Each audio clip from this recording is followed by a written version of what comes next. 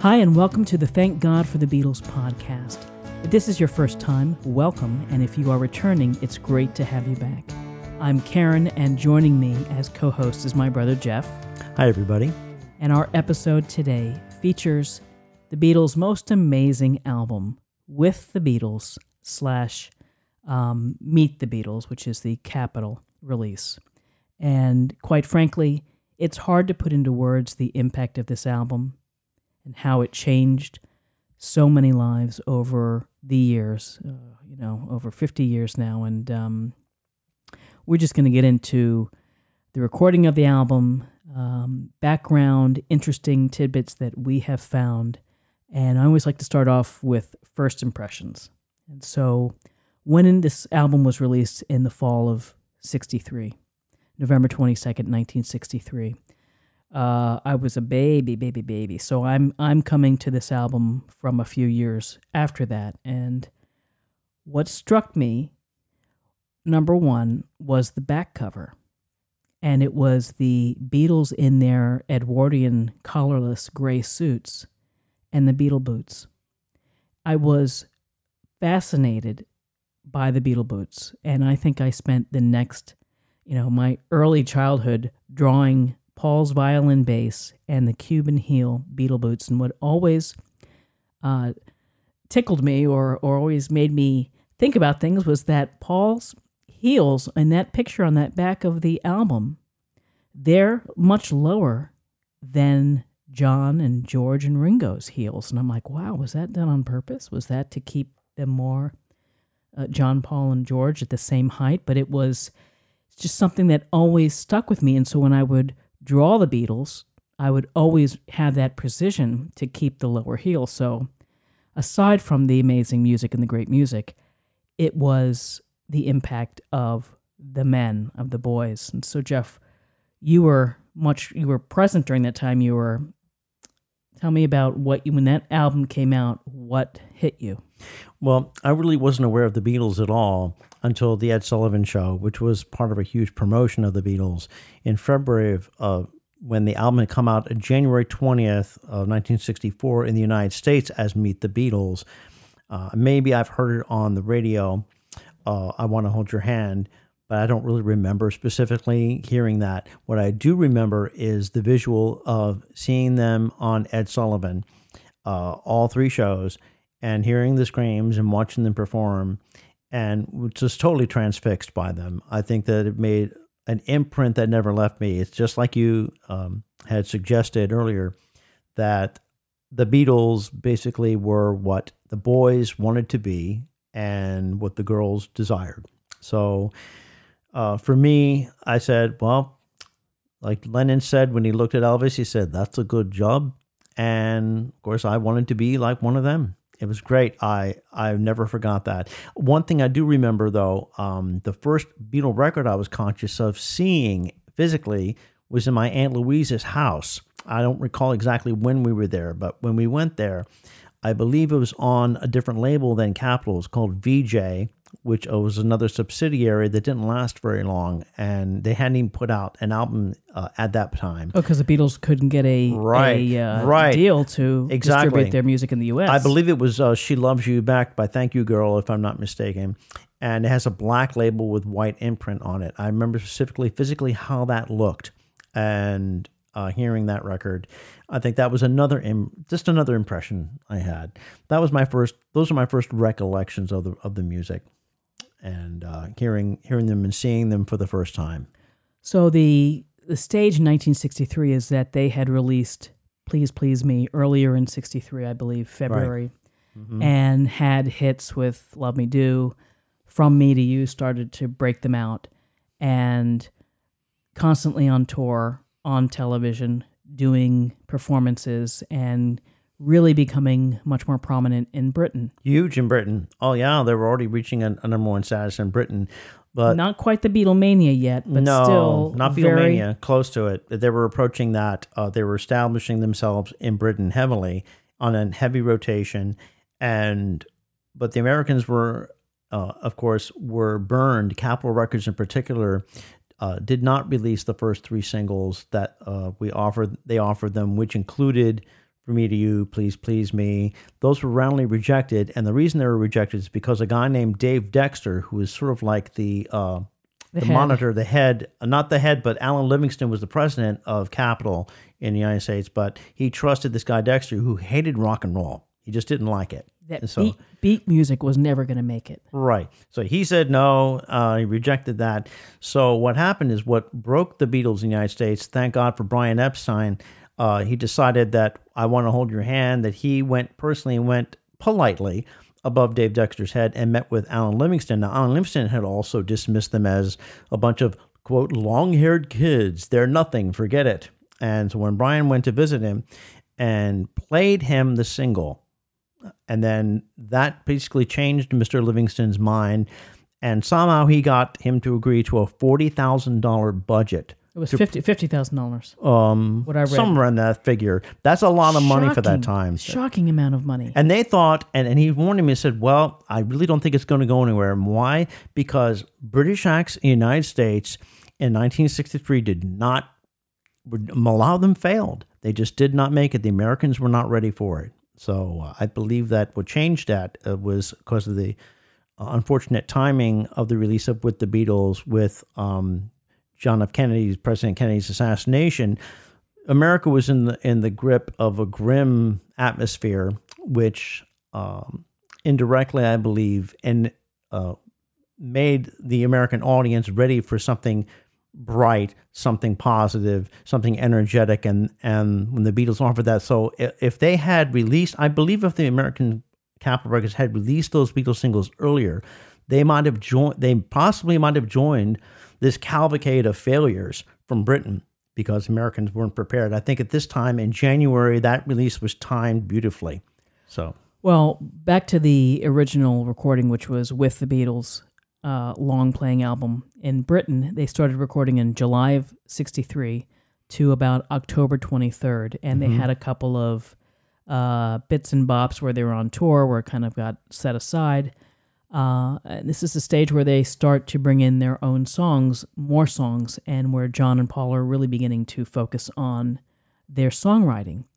And just before we get into the songs individually, in October of 63, add this to the pile of all of the instances that are here happening in order to drive this train, the locomotion that's building power and steam, and it's just moving forward, and people are hearing it, and they're getting absorbed and desiring more. And so, the Beatles play at the Sunday night at the London Palladium with the Queen Mother and Princess Margaret, and they've just played 4 songs, and they killed it. Oh, thankfully that's been recorded on tape and was stored forever. Well, probably because of the venue and they're entertaining the Queen.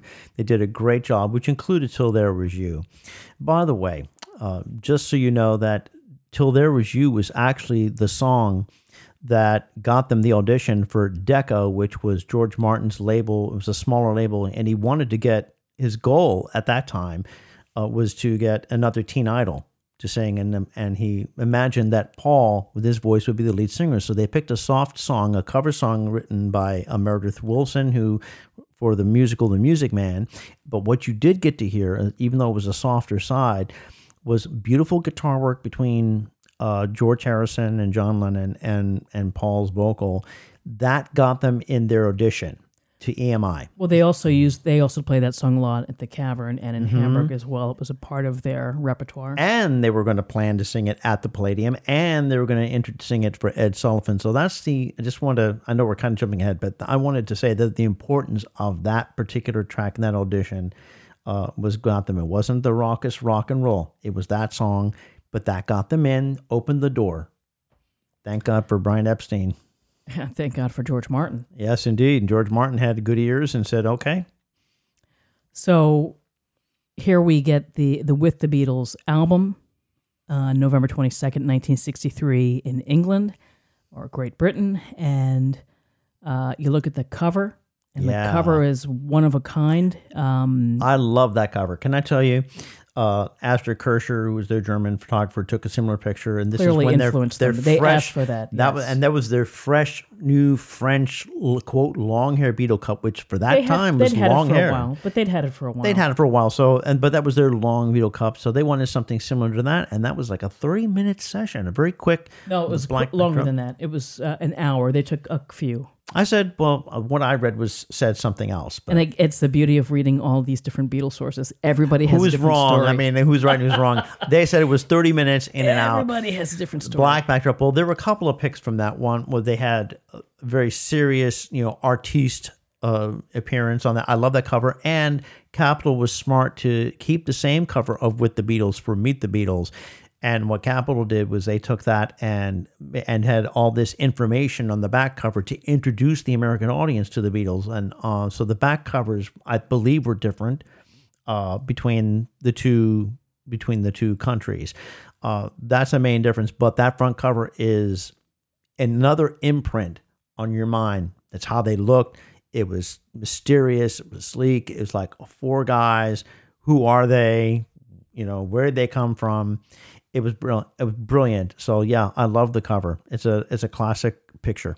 It really sucks you in with that picture, and when you flip it over and you get to read about them, and you also again you get to see them posing in their gray suits and the uniformity of it, but it's the newness of to appreciate the hair, and as I will say, maybe it was just the boots and the hair that did it. I'm sorry, I think it's the boots and the hair. My dear sister, I'm sorry, but the boots never moved me. I never cared about the boots or noticed the boots. Come on. I noticed that they all had the same kind of suits on. All the boys in the 60s bought the Cuban heel boots. I didn't know because anything. that's our mother. I was 7 years old. I didn't know anything about the boots, nor did I notice the boots. I just noticed they were all kind of dressed the same. One looked a little taller than the other. They all had friendly expressions. That's what I remember about that cover, and that there was a lot of great information on it promoting them, their already existing success. Also, VJ at that time, when the release of Meet the Beatles, did put out on its own Introducing the Beatles, which covers the first album we'll get called Please Please Me, has a lot of those tracks on it. So this is, again, the second album the Beatles had made,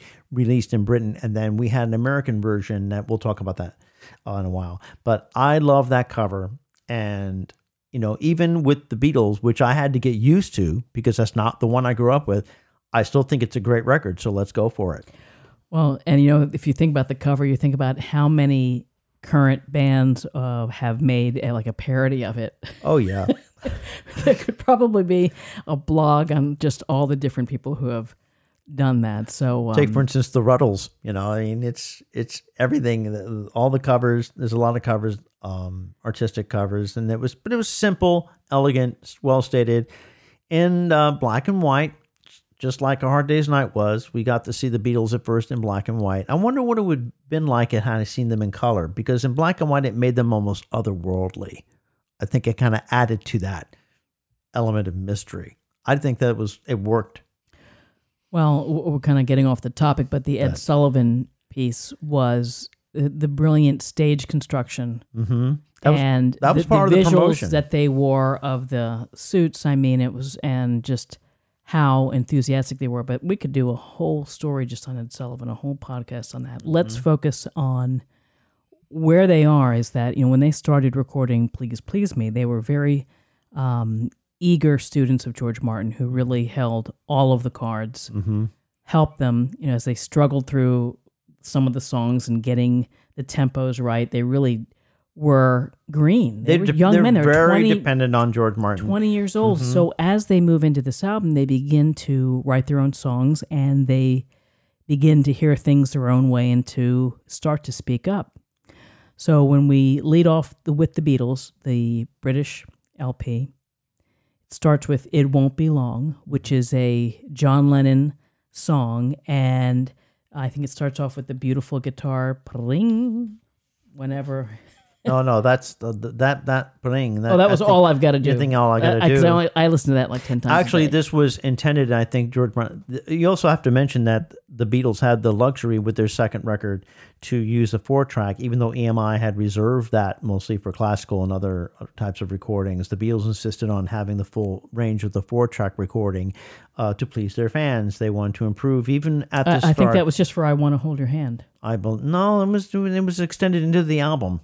No, I think that they were using that for the album. For instance, they wanted to re-record "You Really Got a Hold on Me" in that 4-track, because everything prior to that was 2-track. So that's why you hear that when the artificial stereo, it sounded almost a little hokey with all the instruments on one side and vocals on the other. But It Won't Be Long was actually supposed to be the pot boiler. All right, this was supposed to be the rocker, and it is. It's a great song. And it's got a great vocal, call and answer type vocal. I think that that's heavily influenced by the R&B that they were listening to at the time, American R&B. And I think it infiltrates their vocal styles, the call and answer.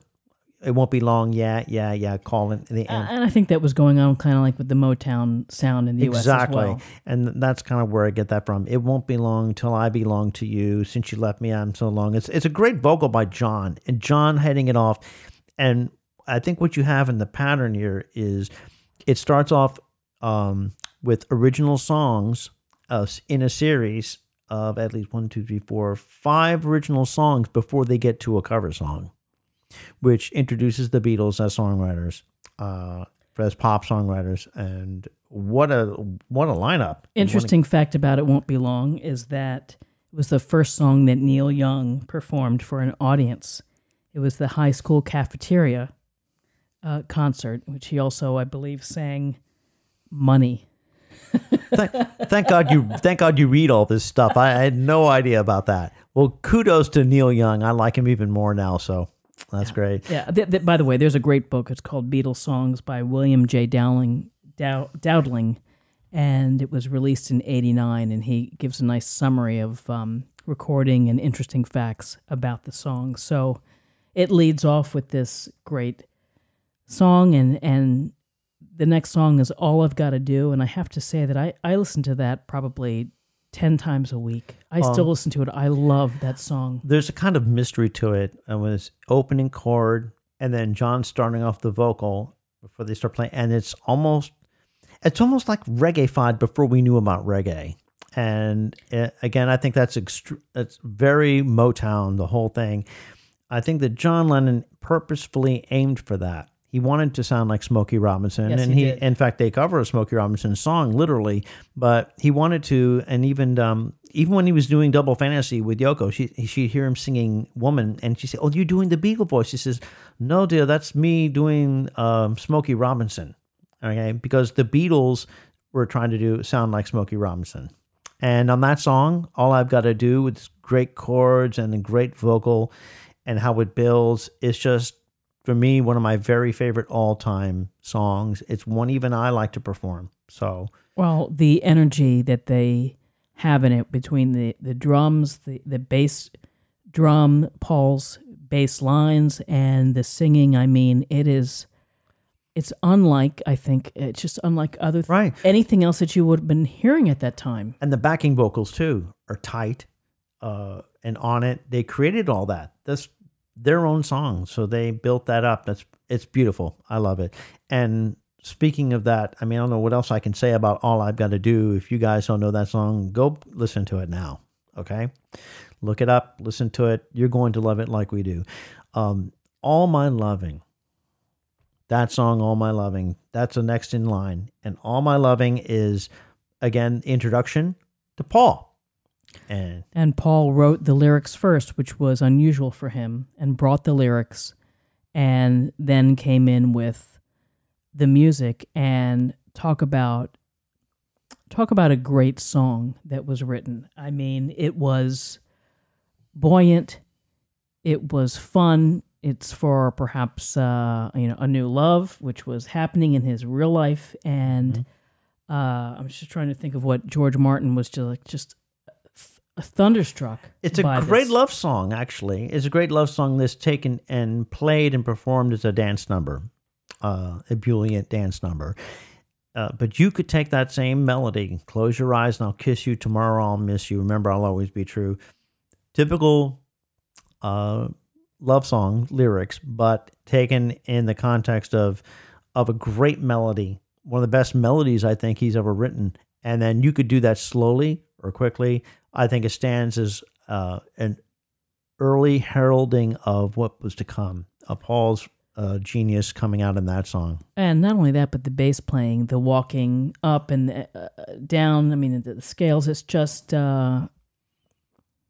it was different because it was movement within that song. It creates a lot of movement and enhances, again, the energy and the enthusiasm versus just a dun, dun, just a simplistic. He nails it. And plus that he could sing it live. Again, how talented is Paul to sing it live and to play these contrapuntal bass lines. At the same time, exactly. Yeah. And to have pauses in the song where it would go da-ba-da-ba-ba-da-bump and a pause and then start with the vocal and then come in with the backing again on the instrumental, backing underneath it. It has pauses in it. A song like literally stops at certain points. And that contributes to the dynamic energy. Right. And so there's dynamism in that arrangement. Dynamism? Is that like a dinosaur? Yes. Just like that. How would you know? So John Lennon said about All My Loving, he said, "All My Loving is Paul, I regret to say, because it's a damn good piece of work. But I play a pretty mean guitar in back." And that was from the 1980 Playboy interview. And he's right, because the backing, the guitar work on it is great. It really is. It's unforgettable. That middle eight, they call the middle eight section. He and George really revved that up beautifully. And you could tell they enjoyed it. They both loved the song. We love the song. Paul loves the song. I love the song. You love the song. All My Loving. All My Loving. And then next on this album is our friend George Harrison. My friend George Harrison. Jeffrey. I had to do it. Sorry, folks. George Harrison. I had to introduce George because George is considered the moody Beatle. Okay. And a relatively new songwriter. He was just trying it out, but it's got a great lyric. It's very bluesy. You notice that the percussion that Ringo plays on it. I got no time for you right now. Don't bother me. After all the loving and happiness, and here he comes in saying, Debbie Downer. Yeah, he's the Debbie. I hate to use that term. I'm sorry. It makes me think of something, but. No, it just portrays a different mood, and the Beatles did love blues. All right, and George introduces that song, and it's great. I'm glad that it's in there because it's a contrast to all the other happy-go-lucky type atmosphere of the album. I think it punctuates it in a way, gives it an extra punch. It's very zippy, I would say. It's just that a nice zippy, beat. It's zippy. Hello. Did anyone ever say I'm feeling zippy? Well, it's just that it again, it's the rhythm of the song. It's not so much that I'm listening to the lyrics, but it's how I hear it, and it's like, oh yeah, I enjoy listening to it, to truly the beat. And it was written when George wasn't feeling well. Mm-hmm. And one can only imagine it would be like, don't bother me. It's like, stay out of my hotel room, John and Paul, leave me alone. I'm not feeling well. Right. But it was the start for him to be able to contribute and to present also as a songwriter, secondary to John and Paul. And I believe that his guitar playing on it reveals I've been a more confident player than he had a certain style when he played, and it was extremely focused and energetic and just perfect for the song.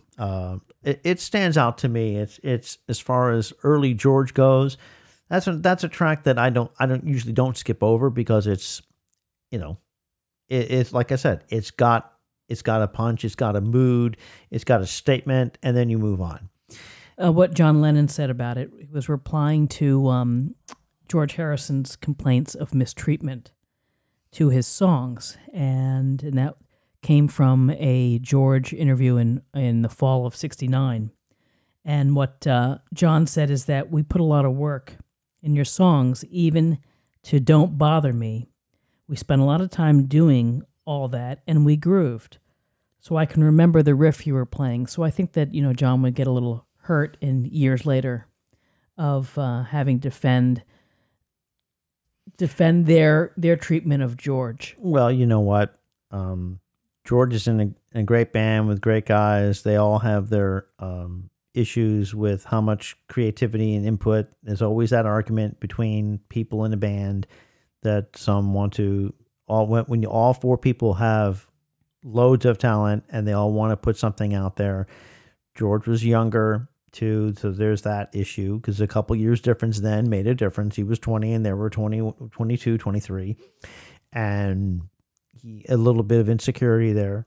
But John is there just to remind George, says, hey, wait a second. We cared about how you sounded. We cared about making your song sound good. So what's the problem, George? So then we have Little Child, which is I skip over Little Child. Well, Little Child is like when I hear that, and I've been listening a lot in my iPod, my iTunes, to this album with Little Child, and it's hard for me to kind of sit through it because of the excess of harmonica. John was very good at playing what he called the harp, which is harmonica, but I think it's a bit of overkill on this song, and I think it sounds to me like just although he boasts a great vocal, I think it's doubled on there, if I'm not mistaken, in the recording. He sings it well. I just think it's just kind of an average piece of work. It's a filler. This sounds to me, and most Beatles songs to me don't come off as filler. This one does. All right, it's filler. Sorry, John. Love you, man, but no, that's not my favorite song. So then we get to Paul's cover and the Beatles' cover of "Till There Was You," which was already an established, loved song, and they kind of modeled their version after the Peggy Lee version. Mm-hmm. Very much and so. It's such I still listen to this all the time. I love George's flamenco work, or whatever you want to call it, on the flamenco on the guitar. Right. And it's great. It's great. I mean, everything from start to finish. It again is it's a perfect ballad to offset all the high energies, like a breath, a pause, to show, and also to showcase Paul as a young, vibrant vocalist. His vocal's very earnest. Mm-hmm. It's very, you could just see him trying to nail it. And we were just talking before we started this about the weird little isms, like when he says soar, when I soar them, soar them. No, I never soar them at all. No, I never soared them at all. Never soar them at all. But a great song, still stands today. Yeah, written by Meredith Willson. And again, that we have to say that got the Beatles their audition, and they loved it. They performed it well. So, and you got all the girls swooning. Come on, for Paul. So what's interesting is that on July 30th, they had this session where at Abbey Road that they recorded "It Won't Be Long," "Money," "Till There Was You," "Roll Over Beethoven," and "All My Loving." To knock those out in essentially one evening like that, again, it is a testament to the creativity, to the drive, to the work ethic that the Beatles bring. I think it's a testament to the fact that they've been playing those forever.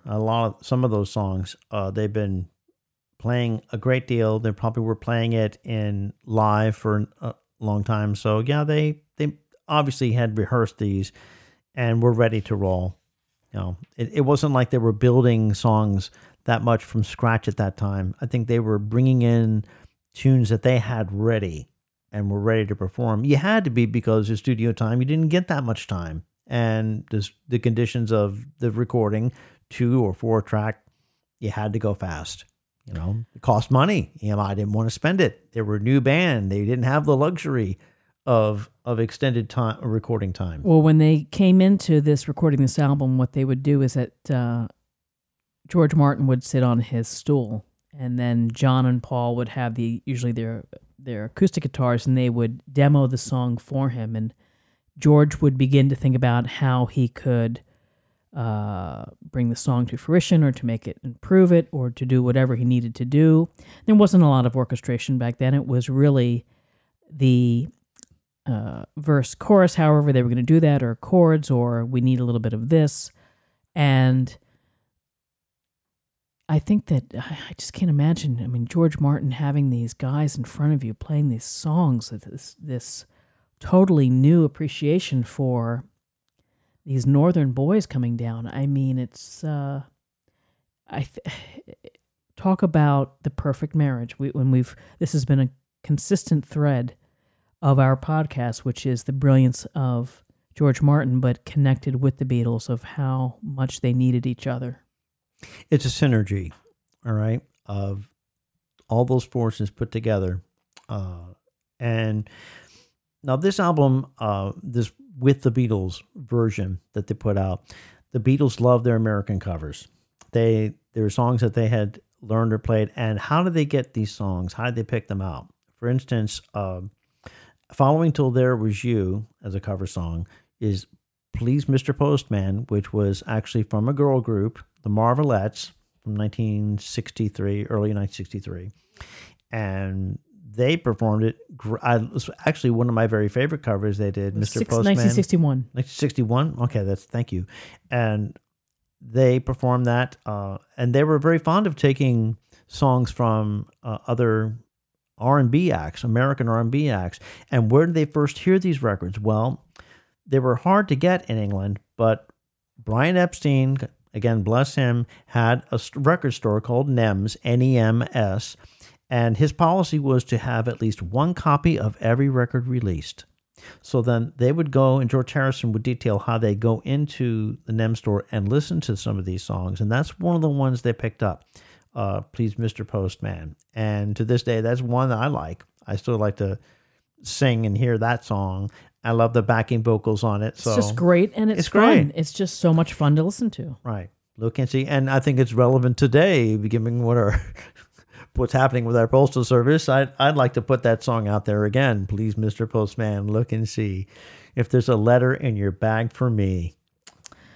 And segueing right into Roll Over Beethoven, a Chuck Berry cover, and I think a powerhouse of a song. Yeah. I mean, these are, I think, one of the top two signature songs from Chuck Berry. And John, of course, was a huge fan of Chuck Berry because he liked the lyrics, he liked the rhythmic nature of it. But they handed the lead vocal mostly over to George Harrison. And I think it's double tracked. I'm not sure if the others are singing lead with him, but it is George actually singing, taking the lead on this. Plays great guitar on it. The energy behind it is just unreal. You could, frankly, open a record with that, and it basically, for an American audience, really expanded Chuck Berry's exposure as a songwriter. Like he needed exposure. He was already famous and popular, but that even raised him to greater heights. And that particular track really deserved it. I thought they gave a stellar performance on it. Everything, the bass, the guitar playing, I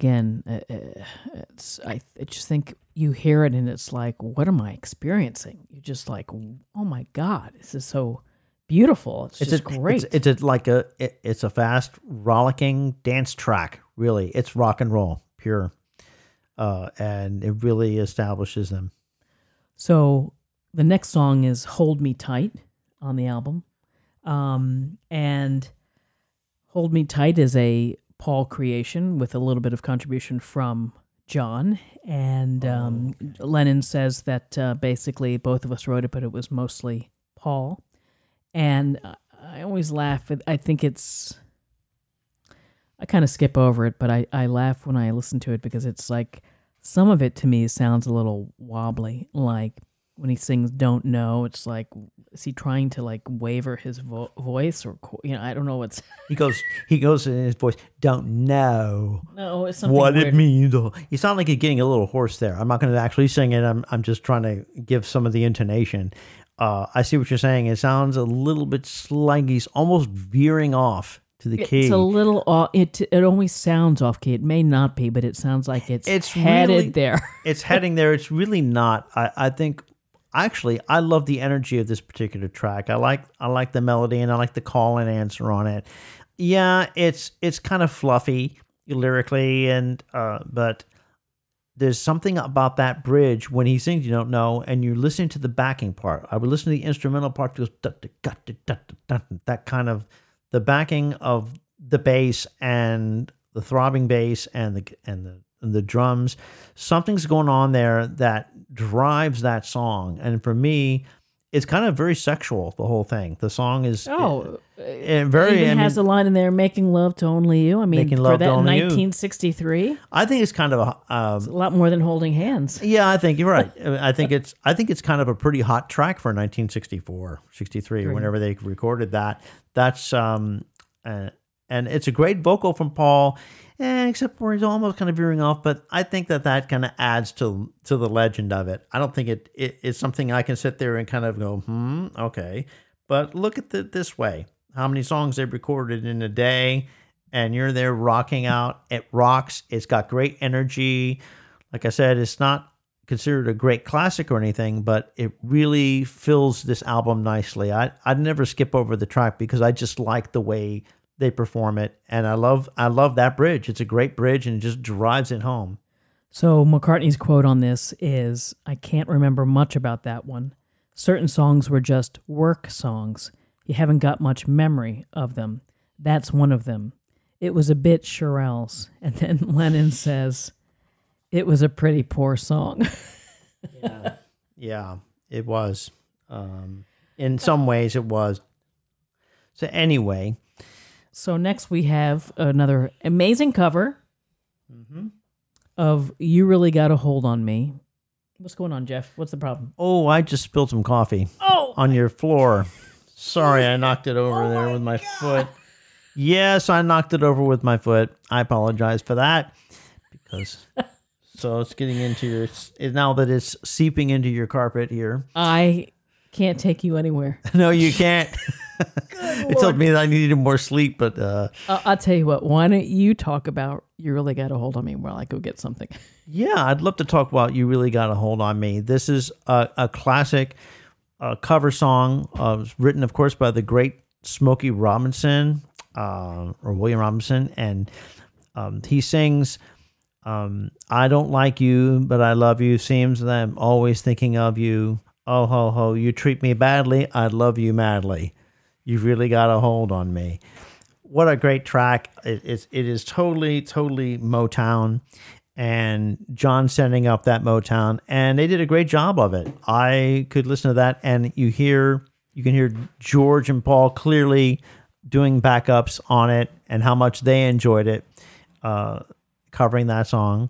So as far as covers songs go, I think this is the one, probably of all the cover songs on here, this is my personal favorite. And why? Because it's just got that great call and answer. It's got a great feel to it.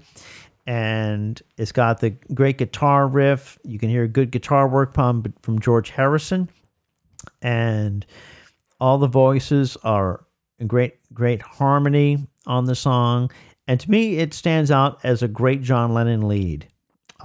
And you really can't get much better than that. "You Really Got a Hold on Me" is something that I would imagine is still played all over the place. But I'm also playing tribute to Smokey Robinson and the Miracles, because they helped set the stage for all of this. Motown, we have to give him a lot of credit because his version is pretty similar in its tone. I think that Smokey Robinson himself is a great vocalist, a great singer. So the Beatles pay a great tribute to him by trying to emulate that same kind of energy and that same kind of soulful feel.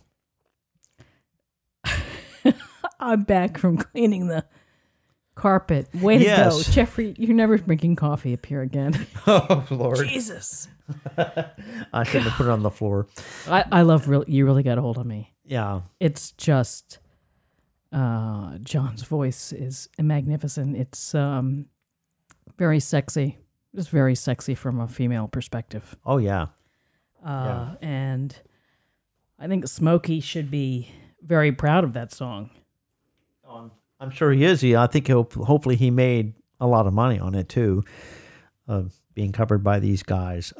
And we follow that with "I Want to Be Your Man." "I Want to Be Your Man," macho song for inspired by or requested. Was it requested by the Stones? No. It was mostly a Paul song, and it was really in mind for Ringo. Oh, right. And what they did is that I think that Andrew Oldham, the Rolling Stones manager, happened to be at a session, and the Beatles went over and had a part of this song, and were playing it for Mick and Keith and the boys, because they weren't quite huge yet. They were having some success, but they weren't big stars yet. And they started playing for it, and they said, if you like this, we'll finish it. And they finished it right in front of them. And I think they said that the Rolling Stones were like, oh my God, that's great. We need to write our own songs.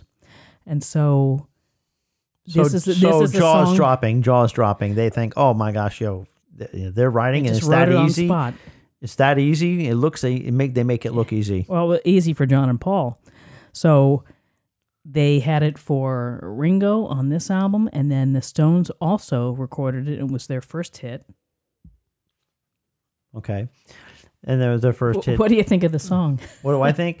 I think it's a nice bluesy number. It's good for Ringo, or good for his voice at the time. He still performs it today in his Ringo Starr and the All-Stars shows, lowers the key. I think it's got a great kind of energy to it. The song itself is just an attempt to be a rock and roll blues song. It's very, very simple. But Ringo, I think I read a review once that said that it was almost his lack of vocal talent that gave it its power, because it sounds very raw. And so it gives it a kind of raw energy. And what's great about it is that it gives you a chance to hear vocals from each Beatle on this record. You'll notice that, and I think that was important. And that was important. I think that when you're introducing the band, and this also appeared on the Meet the Beatles version, but you're hearing all four singers.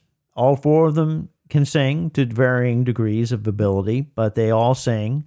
And it ties back to attracting the girls, the young girls, where their favorite Beatle has a presence that they can hear Ringo sing, or George, or whoever they were fancying. Mm-hmm. But what John said about I Want to Be Your Man, he said it was, quote, I Want to Be Your Man was a kind of lick Paul had. It was a throwaway. The only two versions of the song were Ringo and the Rolling Stones. That shows how much importance we put on it. We weren't going to give them anything great, right? And again, it's from John's 1980 Playboy interview, and he was a little harsh on some of these songs in general, I feel. Well, yeah, he was a critic of their own work, of course, and he was entitled to be that. But I think it worked well for the Stones. It helped kick them up a notch and establish them. So, and this also gave an entry song for Ringo to sing on tour. Right. And in the notes that I was reading about, it was something that was answered by Bob Dylan. Wrote a song called I Want to Be Your Lover, but it was never released until 1985. B.O.B. Bob in response to the Beatles. Yeah, of course. All right, but speaking of that, there's something almost devilish. There's another cover song on this album, Devil in Her Heart. And this song was, again, one of those songs that they found in the NEMS record store. It was obscure, written by a guy named Richard Drapkin, and was performed by a girl group called the Donays. But it was not a big hit in the United States, but they listened to it, they liked it, and they tried it out. And it was originally Devil in His Heart, so they changed it to Devil in Her Heart. And actually, as far as cover songs go, I think it's pretty good. It's like, no, this I Can't Believe. And it's another one of those call and answer songs that they were good where they could all showcase their vocals.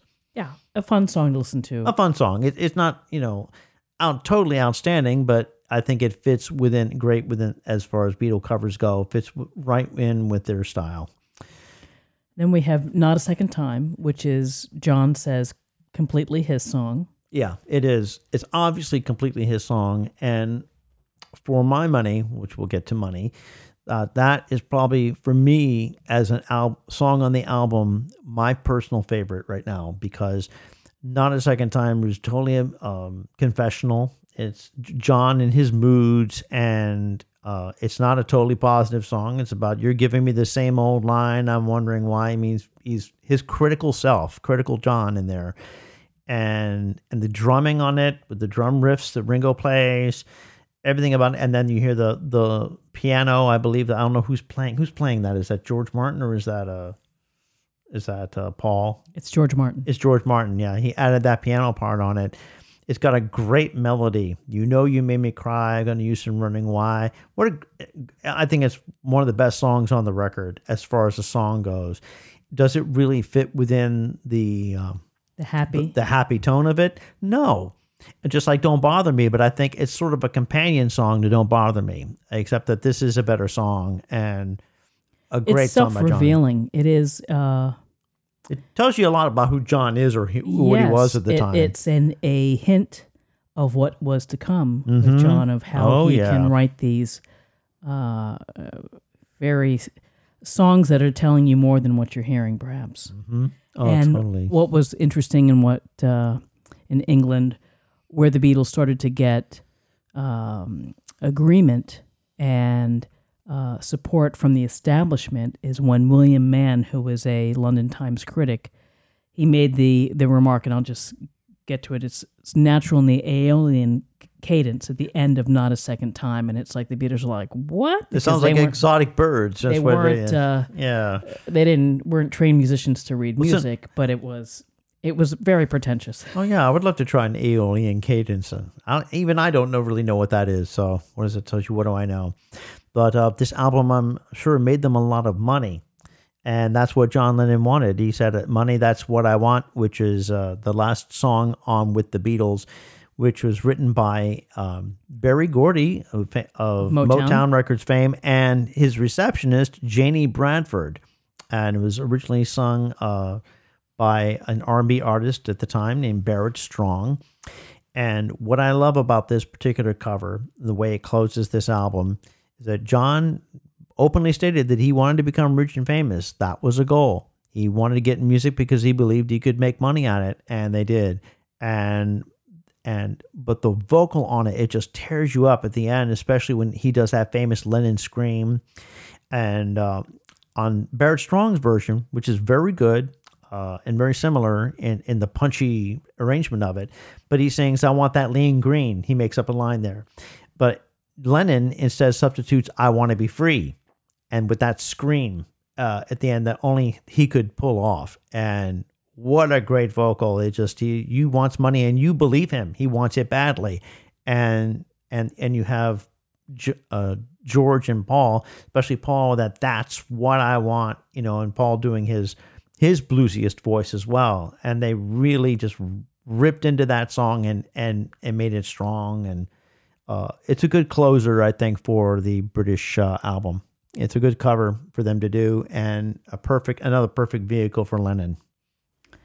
So then we're talking about I Want to Hold Your Hand, which was released, I believe, a week later, November 29th, 1963. And this is one of the songs that was written at Dr. Richard Asher's house, which was Paul's girlfriend's home, where he became a lodger and living there. And this is a song that, as Lennon has said, was written eyeball to eyeball, guitar to guitar, and where they're truly collaborating and working with each other. And so you have this, I guess John said that the song started with the chord, and it just made the song. And so what he said we were in Jane Asher's house downstairs in the cellar playing on the piano at the same time, and we had Oh You Got That Something, and then Paul hits this chord, and I turned to him and say, that's it.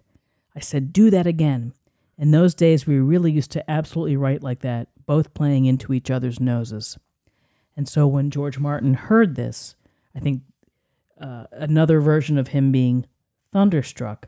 And also, what's important about I Want to Hold Your Hand is that the Beatles were very frustrated with the sound of the albums, which is the American albums had a louder volume. There was much more power in the pressing of the album.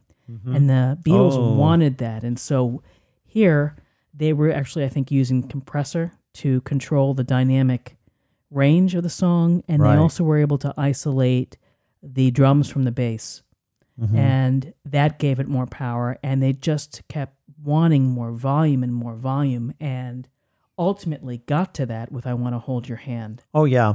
And that recording, that's why that particular single, which is the one that I mentioned earlier, that Epstein had wanted Capitol to promote, which they ended up doing, became such a monster single. So they took that, and eventually, of course, that is what starts off. It's such a powerful song that they start off Meet the Beatles with that. So that recording is a great recording, and from start to finish, it's a hit. You just hear it, and oh yeah, I'll tell you something. I think you'll understand. John loved to suggest and hint at things, and he was really good at that. At the power of suggestion.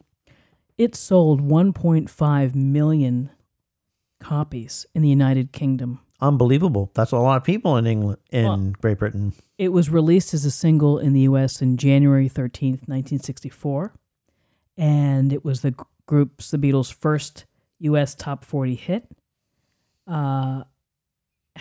It's just, when you heard that, and the hand claps, everything that they did in that song the hand was claps, just... Right. It's a monster single and a monster song. And became their first number one, which they learned about when they were in Paris, having to do shows and record German versions of She Loves You and I Want to Hold Your Hand. And they were in Paris, and they were all sitting around the table, and there's Brian Epstein with a chamber pot on his head. They were really celebrating. It was unbelievable. That was their goal, to become number one in the United States. And they did. So it got to number one, and I think that Capitol, in its wisdom, was really smart in the way they arranged their introduction to the American audience of the Beatles. And my introduction to them was this album, which basically cut out, I think, 4 of the cover songs. They only left in Till There Was You, and thought the American audience would be more impressed with the songwriting of these young men, and they were right. And the sound quality, as far as I'm concerned, I compared the two. I went and listened to the sound, like you were talking about, the compression, and you can kind of hear it on With the Beatles. But when you play the Capitol album's release that was put out, everything sounds louder, punchier. The vocals are more fully present, and you're totally engaged in those songs. And they kept the order almost pretty much the same, but they threw in...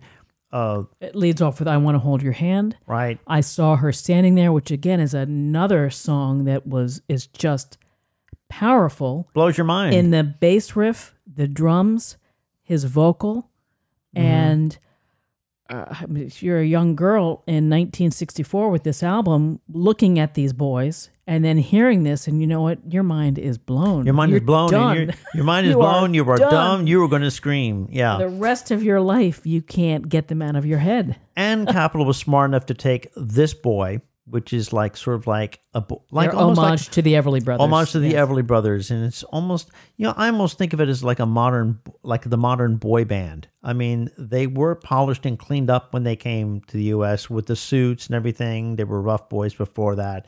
So, and this was a perfect presentation, This Boy, and then they go into It Won't Be Long, All I Gotta Do, All My Loving, Don't Bother Me. All the order is kept very much the same, and it ends with Not a Second Time, which I thought was a great ending to the album of Meet the Beatles. So basically, they left Until There Was You, and there was a strategic decision, because again, they played that for Ed Sullivan, they played the London Palladium, so they left that one in as a contrast, but the rest of the album intact is completely the American version. Not to knock the British one, because it's fantastic, but the American version introduced the American audience, meaning you're like yours truly at age 7, to the Beatles, and that was a bust introduction. I think I can imagine. I was totally mind blown by that. If you look at the number 1 in Paris, number 1 in the United States, and for like 50 weeks, I mean, it's just 50? Really, no, that I'm not, long? I think the song "I Want to Hold Your Hand." I'd have to double check. It's a lot of information. It's a lot of information. But here's some interesting things about "I Want to Hold Your Hand." We know the legend that Bob Dylan thought that they were saying, I get high, which he was shocked to find out that from Brian Epstein that they had never smoked pot at that time. So it wasn't I get high. I guess they weren't hipsters enough yet for old Bob Zimmerman. But and remember this Teddy Pendergrass, the soul singer from the U.S. Yeah. He was a junior high school student, and he said that I Want to Hold Your Hand brought the Beatles into the black community. As a musician, Pendergrass looked beyond the group's media trademarks, the hair and the style of dress, and heard the originality in their music. He credits the Beatles with inspiring his own musical development and independent growth as a performer. And that's a great compliment coming from him. Another one that he admired. Well, there's a mutual admiration society. All I can say is this record, which also I think was culminating in the appearances and between the touring. They completed most of this album in 1963, I believe, but then it was repackaged for the American audience because, again, we had to be introduced to them. And what an introduction. So for me, this was the Beatles' first album. Then I went back and retreaded all the other stuff after. So that led to all the American versus British versions that followed for a while. Which is confusing. Yeah, it was. But, because we think in terms of Meet the Beatles and then the second album, which has like Money on it and right. the other one. So, right. Listen, this album and what was happening with the Beatles, the world perhaps was ripe for this, that we needed something like this, but let's give credit to where credit's due, which is to George Martin for appreciating how to manage and to produce hits. And not only were they producing the hits for the Beatles, but it was also the Liverpool crew that Brian Epstein managed. Billy Kramer and the Dakotas or something, and right. the other groups as well. And so they were getting known as songwriters. They were becoming more involved in the recording process. And I believe, what is the song that ends in the sixth? I want to say, is it She Loves You? The chord at the end that George Martin wanted to change. And they would not let him change it. Let me just look at my notes here for a second. Okay. On She Loves You. Yes, that is. It ends in a six. It's the great chord at the end. Right. And, of course, in traditional music, and Martin's like, no, you can't do that. And they're like, no, that's the hook. And here's McCartney and Lennon understanding this is how you get people in. That is the craft of songwriting. It's also George Martin saying, we're going to start off with the chorus first and then get into the verses, which became quite frequent with some of their songs, of the arrangement. Went beyond the traditional A-B format. Sometimes they would use that format. The songs were simpler. The lyrics were simpler. They're about love. It's about, hello, we've got lots of energy. Please dance. Please love us. Please buy our records. And yes, we did. And yes, we love them. And it still sounds fresh. It doesn't sound dated. It really was a total game changer. And by the way, one more point I want to make is that we're thinking of albums, we take them for granted. But the teenage audience at that time and the young audiences did not buy a lot of albums. Albums were reserved for older people that were listening to Frank Sinatra and Mitch Miller and on that kind of thing. And they were buying singles.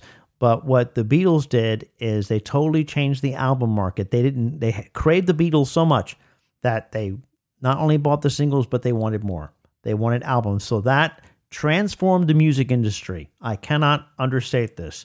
They transformed the music industry forever since then. Well, and we know that. And they also transformed the people who worked at Abbey Road and EMI. And there's a great anecdote about She Loves You, which is Norman Smith, the engineer, is reading the lyrics and thinking, this isn't very good. And then he hears them put it together and to play. And he said he was jogging and dancing in the control room. Mm-hmm. That if you can turn over the folks who've been recording this music for a long time, I think of them as the divine aliens that came in and just totally got into our consciousness, our subconsciousness, and here we, as middle-aged adults, there's still such a part of our life that we are spending this time to devote to our love of the Beatles. Well, we're still talking about it. And I can tell you that for me, it totally changed the way I looked at music and entertainment, and it became the template for everything to follow. It literally just became did. The excitement of their next song. And they were, again, working under a furious pace of, I think it was like 2 albums and frantic pace. 3 singles a year. So they learned quickly to deal with pressure and young and energetic and touring constantly in between. Constantly appearances, and then coming up with a movie that was coming up, right? Yeah, and within short order. 1964 was an insanely busy year, and I can't wait to talk about the next project. But well, maybe we'll do that. Maybe the next time we'll focus on the year of 1964. What a year! I mean, it changed pop music. They were a rock and roll pop band. They did it all. They proved they could do it all. They could write originals. They could cover the best covers of the day. They could do Motown. They were unstoppable. Well, I think that's what we'd like to say about With the Beatles, Meet the Beatles, and our influences and our love of this album and the songs and the Beatles themselves. And Jeff, I'd like to thank you for spilling your entire coffee cup on my carpet, which I now have to go back and try to fix. Oh, sorry. But in any case, thank you so much for listening today to the Thank God for the Beatles podcast. We are available on iTunes, Spotify, Amazon Music, Anchor, and other platforms. We also have a YouTube channel, so if you want to listen to it on YouTube and look at some pictures from the time of the recording of this album, please check it out, subscribe, and do all that good stuff. We really appreciate all our current listeners and welcome. We enjoy. We hope that you're enjoying this as much as we do, because, like I said, these podcasts are generally within a phrase of an hour. But you realize that once you get going, we can keep talking, and that's what we're going to do in future episodes. Well, perhaps we're just windbags. But on that note, yeah, we'll see you next time. Take care. Bye bye. Bye bye now.